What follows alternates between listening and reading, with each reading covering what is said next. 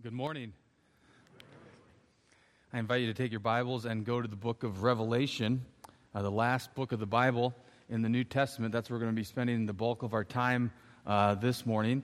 And as you're going there, I want to ask you to see if you can identify this movie, okay? So Phil's got a the opening little, just one bar music. I want to see if anybody knows what movie this is from. Let's see.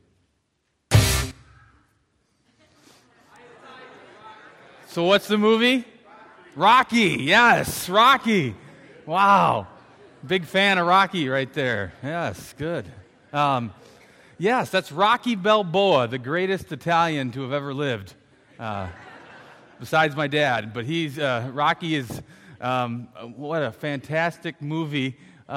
Rocky IV is the best movie, by the way, because Rocky IV has Rocky, whose friend, Apollo Creed, Apostles' Creed, see the tie? It's a Christian movie even, and Apollo Creed gets killed by the Russian. The undefeated Russian kills Apollo Creed. And so Rocky goes to fight against the Russian in the Soviet Union on Christmas Eve to battle this giant of a man. So he's in anguish. His friend has died. His wife even leaves him for a time. Just says, "Get out of here." She doesn't agree with it. She thinks he's going to be killed. And he starts training, and he's training in the mountains, and he's training in the log cabin, and he's running up and down mountains. And meanwhile, the Russian has the state-of-the-art technology, and he's taking steroids. Rocky's not taking steroids. He's doing sit-ups. He's in the barn. He's growing a beard. And you get to the point of the fight, and you got the whole Russian bureaucracy, the Politburo up there, Gorbachev himself watching. And they even say it as they come together before they touch gloves and fight, that this is a true, real-life David and Goliath story. Rocky coming up against, what's his name? Ivan Drago, yes. Ivan Drago. And so what happens is Rocky gets his brain beat in for about 12 rounds, and then he comes back at the end, and he wins. And even the whole crowd at the end is chanting, "Rocky, Rocky." And he's got the American flag. And he gives a moving speech, and all of communism crumbles in Russia because of Rocky Balboa. Now this appeals to us. This appeals to us because of the way that we're wired, because of the way God made us. God has made us to worship, okay? And sin's come into the world and it's damaged our wiring, so we worship the wrong things. So we worship other people. We worship sports stars. We worship Rocky Balboa. We see that movie, and if you're like me, you kind of put yourself in that. And that could be me. And people would be calling my name. Or maybe for you as a kid, it was Davy Crockett, or it was Nancy Drew. We have a tendency to worship the wrong thing. We're wired to worship. That's the good thing. It's manufacturer's specifications. God He's wired us to know Him and have a relationship with Him, but instead, because of sin, we worship the created thing and things rather than the Creator God. That's Romans chapter 1. And so today I want to encourage your worship because it is what we're called to do. You want to know what the purpose of life is? The purpose of your being and existence? It is to worship and to glorify God. The Westminster Confession starts out with this. What is the chief end of man? The chief end of man is to glorify God and enjoy Him forever. Now, some of you are like, well, that's a confession. What does God's Word say? Good. I'm glad you asked that. Psalm 86, 8 through 13 says, "There is none like you among the gods, O Lord, nor are there any works like yours. All the nations you have made shall come and worship before you and shall glorify your name. For you are great and do wondrous things. You alone are God. Teach me your way, O Lord, that I may walk in your truth. Unite my heart to fear your name. I give thanks to you, O Lord my God, with my whole heart, and I will glorify your name forever." Isaiah 60:21, your people shall all be righteous. They shall possess the land forever, the branch of my planting, the work of my hands, that I might be glorified. Romans 11:36, for from him and through him and to him are all things. To him be the glory forever. 1 Corinthians 10:31, whatever you eat, whatever you drink, whatever you do all to the glory of God. The chief end of man, your end, men, women, children, is to worship and to glorify God. You're wired that way. So many things get in the way, and today we want to focus in on Jesus. And so we're going to look at 7 pictures of Jesus from the book of Revelation. And so before we do that, let's look to the Lord in prayer. Father God, we come to you in the name of Jesus. We thank you for this time that we can come together. And I ask, Lord, that you would take our gaze, you would focus it in on yourself, on Jesus Christ, the author and finisher of our faith. Lord, I pray for both Christians here and non-Christians alike. We're all in here together. Lord, that you would display yourself, that you would show up in a powerful way, that you would save those who need to be saved and come to faith in you this morning, that you would call back those believers who have pushed you away or have started glancing other places and have worshiped other things. Refocus us, God, I humbly ask this. It is for your glory, and I pray it in your name. Amen. 2 Corinthians 3:18 says that we change, we grow as a Christian by beholding the glory in the face of Jesus Christ. And we're changed from glory to glory.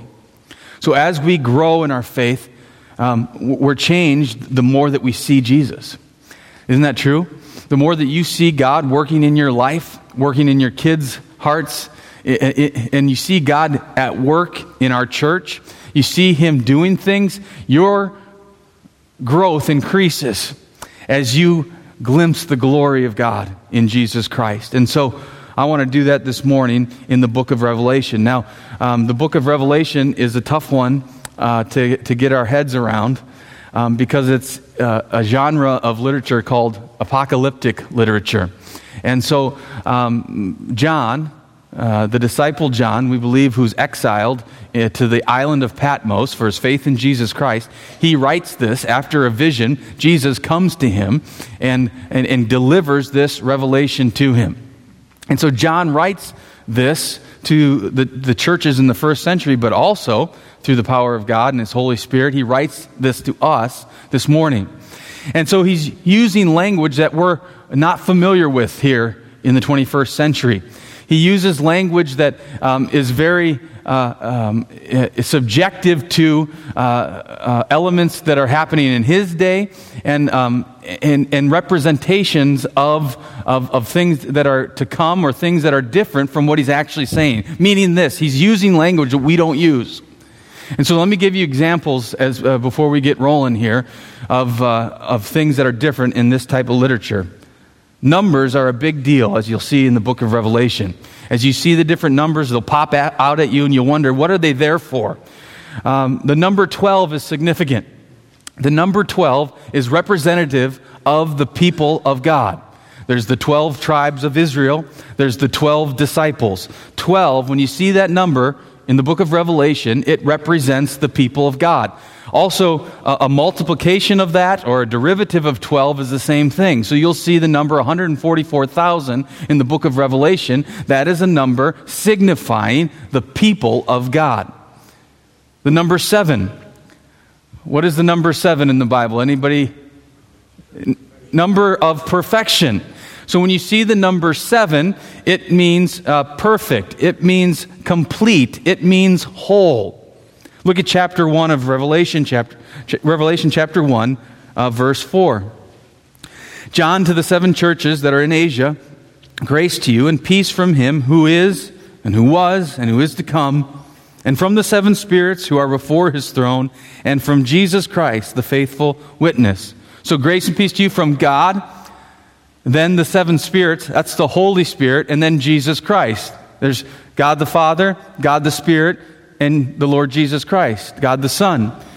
We know that the Holy Spirit isn't seven, but he is described in this way, the seven spirits. That's because he's complete, he's whole, he's perfect, he's righteous. Then when you see the number 3.5, 3.5 is half of 7, and that number is a number of incompleteness or of brokenness. It's a time when things are bad. And so 3.5 years is also 1,260 days. And you'll see that in the book of Revelation. And so that's a time of brokenness, of incompleteness. So when you begin to see some of these things, they're not always identifiable to us as we just break open the book of Revelation and start reading. Because a lot of these images are representations of different things. And we got to do the hard work of biblical interpretation to get to the heart of it. Let's start here. Number 1. The Lamb is revealed. Revelation chapter 5. Revelation chapters 1, 2, and 3 contains letters from Jesus to the 7 churches located in Asia. And so Jesus himself is writing to these 7 churches. To one church, he encourages them, and they're being persecuted. Another church, he says, you're lukewarm. I'm going to spit you out of my mouth. He's got a word for each church. He's writing a letter to the churches. That's the first 3 chapters. By the way, what would Jesus write to Village Bible Church? Chapter 4, then, we are ushered into the very throne room of God. John is taken there by the power of the Spirit, chapter 4, verse 1, and I looked, and behold, a door standing open in heaven. And then a voice says, come up here, and I will show you what must take place after this. And in the Spirit, he's all of a sudden in the throne room of heaven. He's where God himself resides. And it's a marvelous thing. He can barely contain himself. He sees one seated on the throne. And then he has a description of it. And there's lightnings and rumblings and thunder and 7 torches of fire, which are the 7 spirits of God. And before the throne, it was a sea of glass like crystal. And around the throne, on each side of the throne, are 4 living creatures. He describes the creatures. All these creatures are around the throne. And look at verse 8. And here's what they're saying. Day and night, they never cease to say, holy, holy, holy is the Lord God Almighty, who was and is to come. Around the throne of God right now are his angels declaring his holiness, his righteousness, his justice, his perfection, who he is, holy, holy, holy. And they never cease to declare that. When you were born, they were around the throne of God doing the same thing. When our nation was founded, they are around the throne of God praising his name. When creation was spoken into existence, they were around the throne of God praising his name. And now John gets to witness this, the throne room. Verse 11, worthy are you, our Lord and God, to receive glory and honor and power, for you created all things, and by your will they existed and were created. Now we come to chapter 5. And in chapter 5, we see something unfold in the throne room of heaven that is just amazing. It's the Lamb being revealed. Verse 1, then I saw on the right hand of him who was seated on the throne a scroll written within and on the back, sealed with 7 seals. 7's the number of perfection, right? And this scroll is sealed with 7 seals. It's in God's hand. This is God's will, his purposes, his plan, his provision. This is the total will of God that is to come. And it's in God's hand, and it's sealed. Verse 2, and I saw a mighty angel proclaiming with a loud voice, who is worthy to open the scroll and break its seals? Who is worthy to open the scroll? Raise your voice. Let's say that together. Who is worthy to open the scroll? And no one in heaven or on earth or under the earth was able to open the scroll or look into it. No angel in heaven,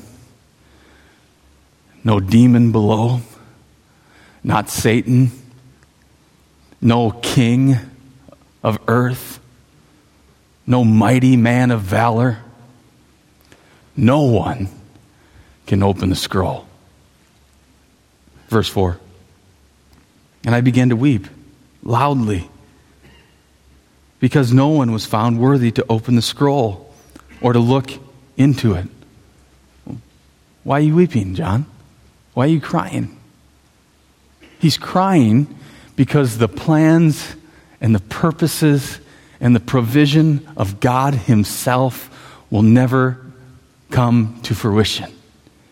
Evil will go unpunished. Those who have died for God, for Jesus, those who have given of their life are lost forever. Hell is a reality for everybody. There is no salvation. God's plans will not come about. And he's weeping because it won't happen. One of the elders said to me, "Weep no more. Behold, the Lion of the tribe of Judah, the Root of David, has conquered so that he can open the scroll and the seven seals." It's a lion. And between the throne he looks, John, verse 6, and the four living creatures, among the elders, right in the middle, I saw a lamb standing, as though it had been slain, with 7 horns and 7 eyes, which are the 7 spirits of God sent out into all the earth. And he went and took the scroll from the right hand of him who is seated on the throne. So out of the center of the throne, look, a lion, and he looks and he sees a lamb, a slaughtered lamb coming from the center of the throne. And the lamb comes and takes the scroll. And when he had taken the scroll, the 4 living creatures and the 24 elders fell down before the Lamb, each holding a harp and golden bowls full of incense, which are the prayers of the saints. And they sang a new song, saying, "Worthy are you to take the scroll and to open its seals. For you were slain, and by your blood you ransomed people for God from every tribe and language and people and nation. And you have made them a kingdom and priests to our God, and they shall reign on the earth." And I looked and I heard around the throne the living creatures and the elders and the voice of many angels, numbering myriads and thousands of thousands, saying with a loud voice, "Worthy is the Lamb who was slain to receive power and wealth and wisdom and might and honor and glory and blessing." This is the Lamb. And then every creature in heaven, on earth, under the earth, in the sea, all that is in them, saying, "To him who sits on the throne and to the Lamb be blessing and honor and glory and might forever and ever." This is the Lamb revealed. This is Jesus. Now, what does the Lamb do?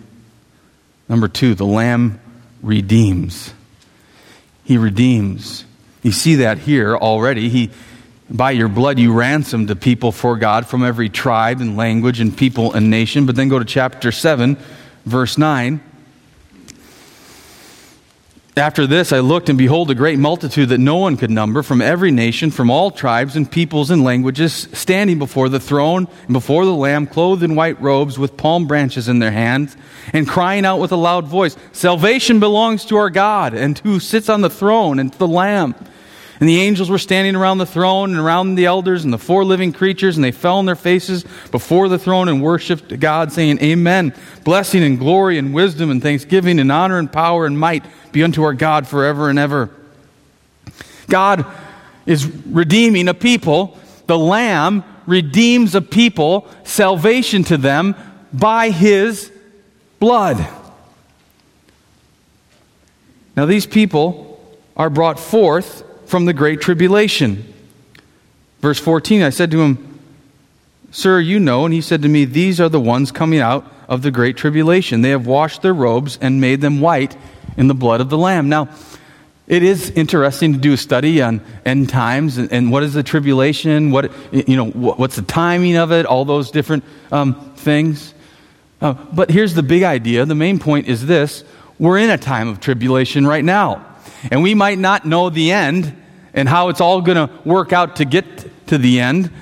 We know the ending, by the way, and that's going to come up, but we don't know exactly the timing of everything. But we know this: we have tribulation. Jesus said it to his disciples and to us himself. John 16:33. In this life you will have trials or troubles, or ESV, tribulation. But take heart, I have overcome the world. Jesus has defeated all the tribulation so that you can come to him by faith and believe you can be delivered from the tribulation that is now and that is to come. And that's through Jesus, the Lamb who redeems. Number 3, pictures of Jesus. The church conquers Satan by the blood of the Lamb. By the blood of the Lamb. Chapter 12. Verse 1, and a great sign appeared in heaven, and a woman clothed with the sun, with the moon under her feet, and on her head a crown of 12 stars. What was the number 12 again? The number of 12 represents who? The people of God. So this woman has 12, the crown on her head. This is the people of God. It's the woman. It's the people of God, the nation of Israel. It's the church. It's both. It's those who are the people of God. And she's here. She's pregnant. She's crying out in birth pains in the agony of her birth. Verse 3, and another sign appeared in heaven. Behold, a great red dragon with 7 heads, number of perfection, but then there's 10 horns, and on his head 7 diadems. So there's something wrong here. There's this 10 thing. The dragon's not good. His tail swept down 1/3 of the stars of heaven and cast them to earth. And the dragon stood before the woman who was about to give birth, so that when she bore her child, he might devour it. She gave birth to a male child, one who is to rule the nations with a rod of iron. Who's that? Jesus.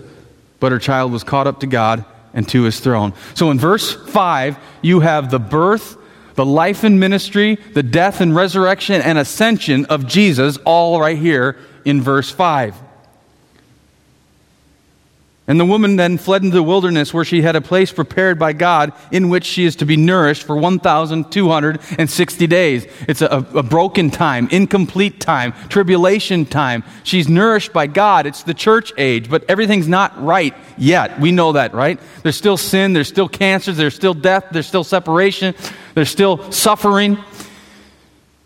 But God nourishes us through that time, but it's a time of brokenness. Then what happens?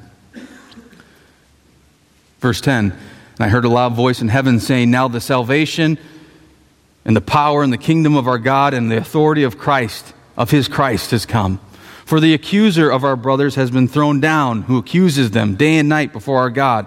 And they have conquered him, here it is, by the blood of the Lamb and by the word of their testimony, for they love not their lives even unto death. So here, the great dragon, the enemy of our souls, the great accuser of the brethren, of men and women, constantly accusing of unforgiven sin, he is conquered by the blood of the Lamb. Now, what's the deal with this blood stuff? Okay? What's with the blood?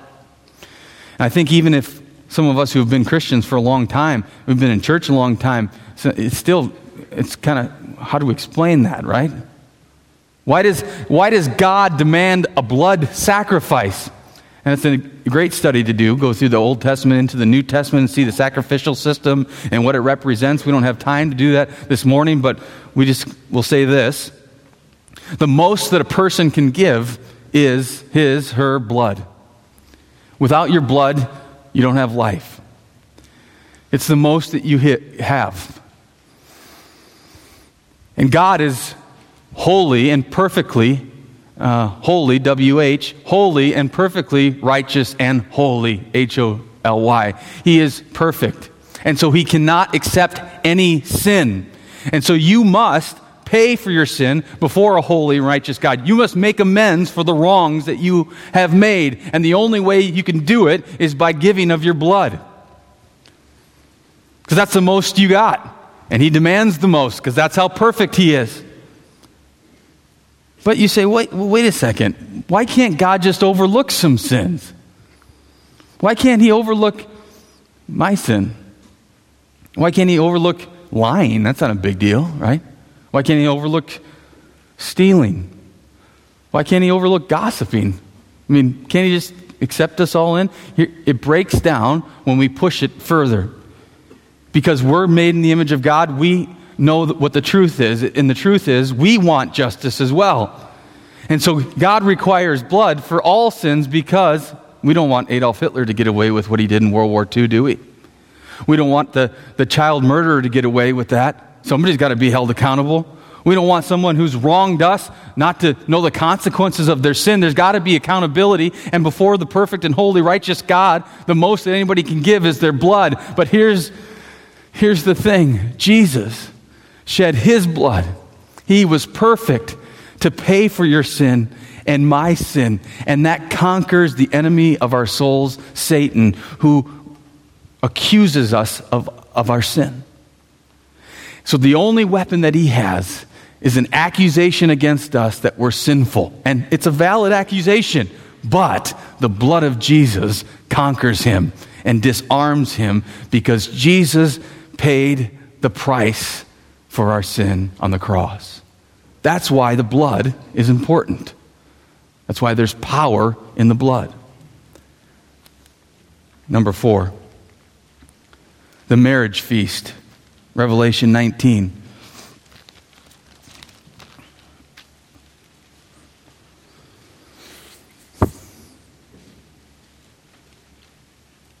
Verse 6, then I heard what seemed to be the voice of a great multitude, like the roar of many waters and like the sound of mighty peals of thunder, crying out, Hallelujah, for the Lord our God reigns, the Almighty reigns. Let us rejoice and exult and give him glory. For the marriage of the Lamb is come, and his bride has made herself ready. It was granted her to clothe herself with fine linen, bright and pure, for the fine linen is the righteous deeds of the saints. And the angel said to me, write this, blessed are those who are invited to the marriage supper of the Lamb. These are the true words of God. There's a feast in store for those who are followers of Jesus Christ, who have been cleansed by his blood. This is the marriage feast. You've been to a wedding. Weddings are celebrations, right? And you gather and you have a reception. And you're supposed to celebrate and it's a good time. It's a joyous time. It's a time that you don't forget and you're with loved ones. And this is the marriage supper of the Lamb. So that all believers, all Christians are here and celebrating. Our culture's got it all messed up. Our culture says that hell is where the party's at. No, heaven's where the party's at. Our culture saying, well, heaven's boring. You're going to go to an unending church service? That's not the picture of heaven. I mean, I love our church and our church services, but I don't want to sit in the service for 24 hours a day, 7 days a week. And that's not the picture of heaven. Your Far Side comic had a picture of a guy floating in the clouds, and he said, I wish I brought a magazine. That's not heaven. Heaven is a celebration. It's where the party is. Hell is where the separation is and the isolation is. And the fear is. Heaven, the marriage feast, is going to be unbelievable, and you're invited. Number 5, the rider on a white horse. Revelation 19, verse 11. Then I saw heaven opened, and behold, a white horse. The one sitting on it is called Faithful and True, and in righteousness he judges and makes war. His eyes are like a flame of fire, and on his head are many diadems, and he has a name written that no one knows but himself. He is clothed in a robe dipped in blood, and the name by which he is called is the Word of God. And the armies of heaven, arrayed in fine linen, white and pure, were following him on white horses. From his mouth comes a sharp sword with which to strike down the nations. And he will rule them with a rod of iron. He will tread the winepress of the fury of the wrath of God Almighty. On his robe and on his thigh he has a name written, King of Kings and Lord of Lords. This is Jesus. Worship him. Jesus' humiliation didn't start at the cross. Jesus' humiliation started in the manger as a little baby, where he was dependent upon his mom and his dad to be taken care of, to have his diaper changed. The humiliation started there. It reached its culmination in the cross when he was murdered at the hands of evil men. as he cried out, "Father, forgive them." But there's coming a day when he's going to make all the wrongs go away. He's going to make all the wrongs right. He will make the crooked paths straight. There's coming a day where sin's going to be judged, and the evildoer will face the wrath of God. And this is the rider on the white horse. There's coming a day where there's a battle. And if you're on the Lord's side, if you're on the rider on the white horse's side, it's going to be a battle that you're going to like to fight in because you don't have to do any of the fighting. His word goes out. Justly, his wrath is poured out on sin. John Walsh. For many years, he was the face of America's Most Wanted. You know how John got involved with America's Most Wanted was because his 6-year-old son Adam was kidnapped outside of a Florida shopping mall. Later on, they found his decapitated body. For many years, the case remained open, and so John poured himself into finding wanted criminals who had escaped justice. They finally closed the case on Adam Walsh's murder, and they said a guy had done it who had already died in prison. Not much satisfaction found for the Walsh family, as they especially think of how the end came to little Adam.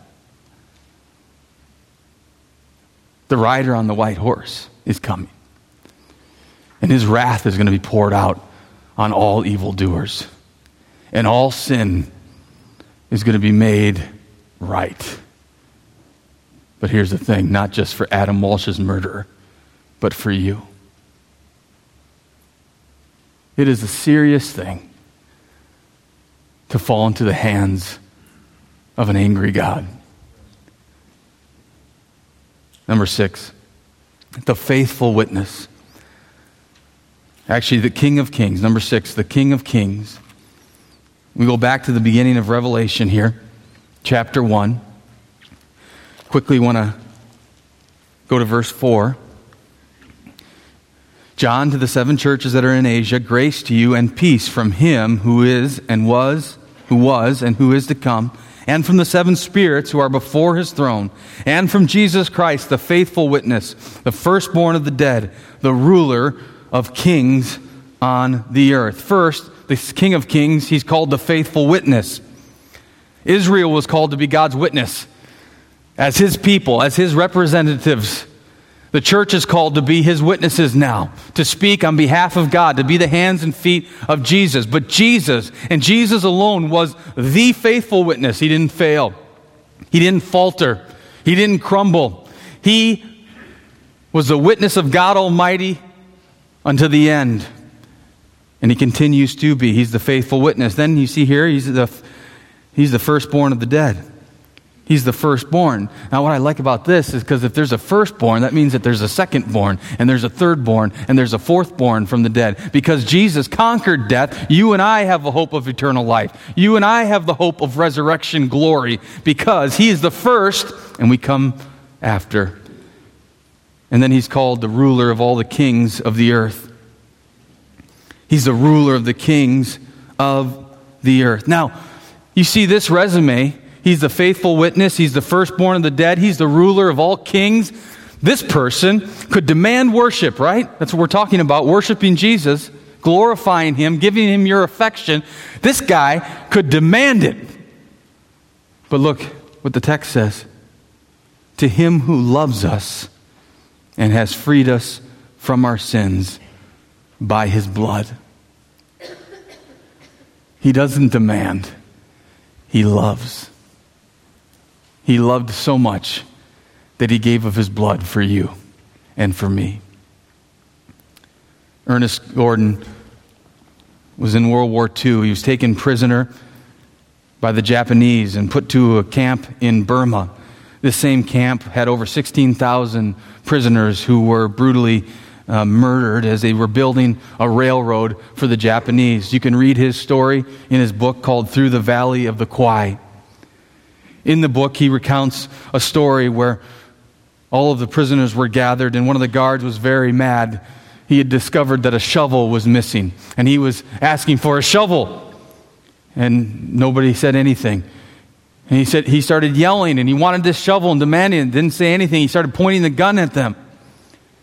And as he was pointing the gun to them, and knowing full well that he intended to shoot them all, he said, "All die, all die." And a man raised his hand and stepped forward, said that he had taken the shovel. 2 other guards came out, and they beat him and clubbed him to death in front of the rest of the prisoners. They were then ordered to take his body back to where they put all the bodies, back by the tool shed. And after that, they looked in the tool shed and counted the shovels, and all of the shovels were there. Their fellow prisoner had given of his life for them.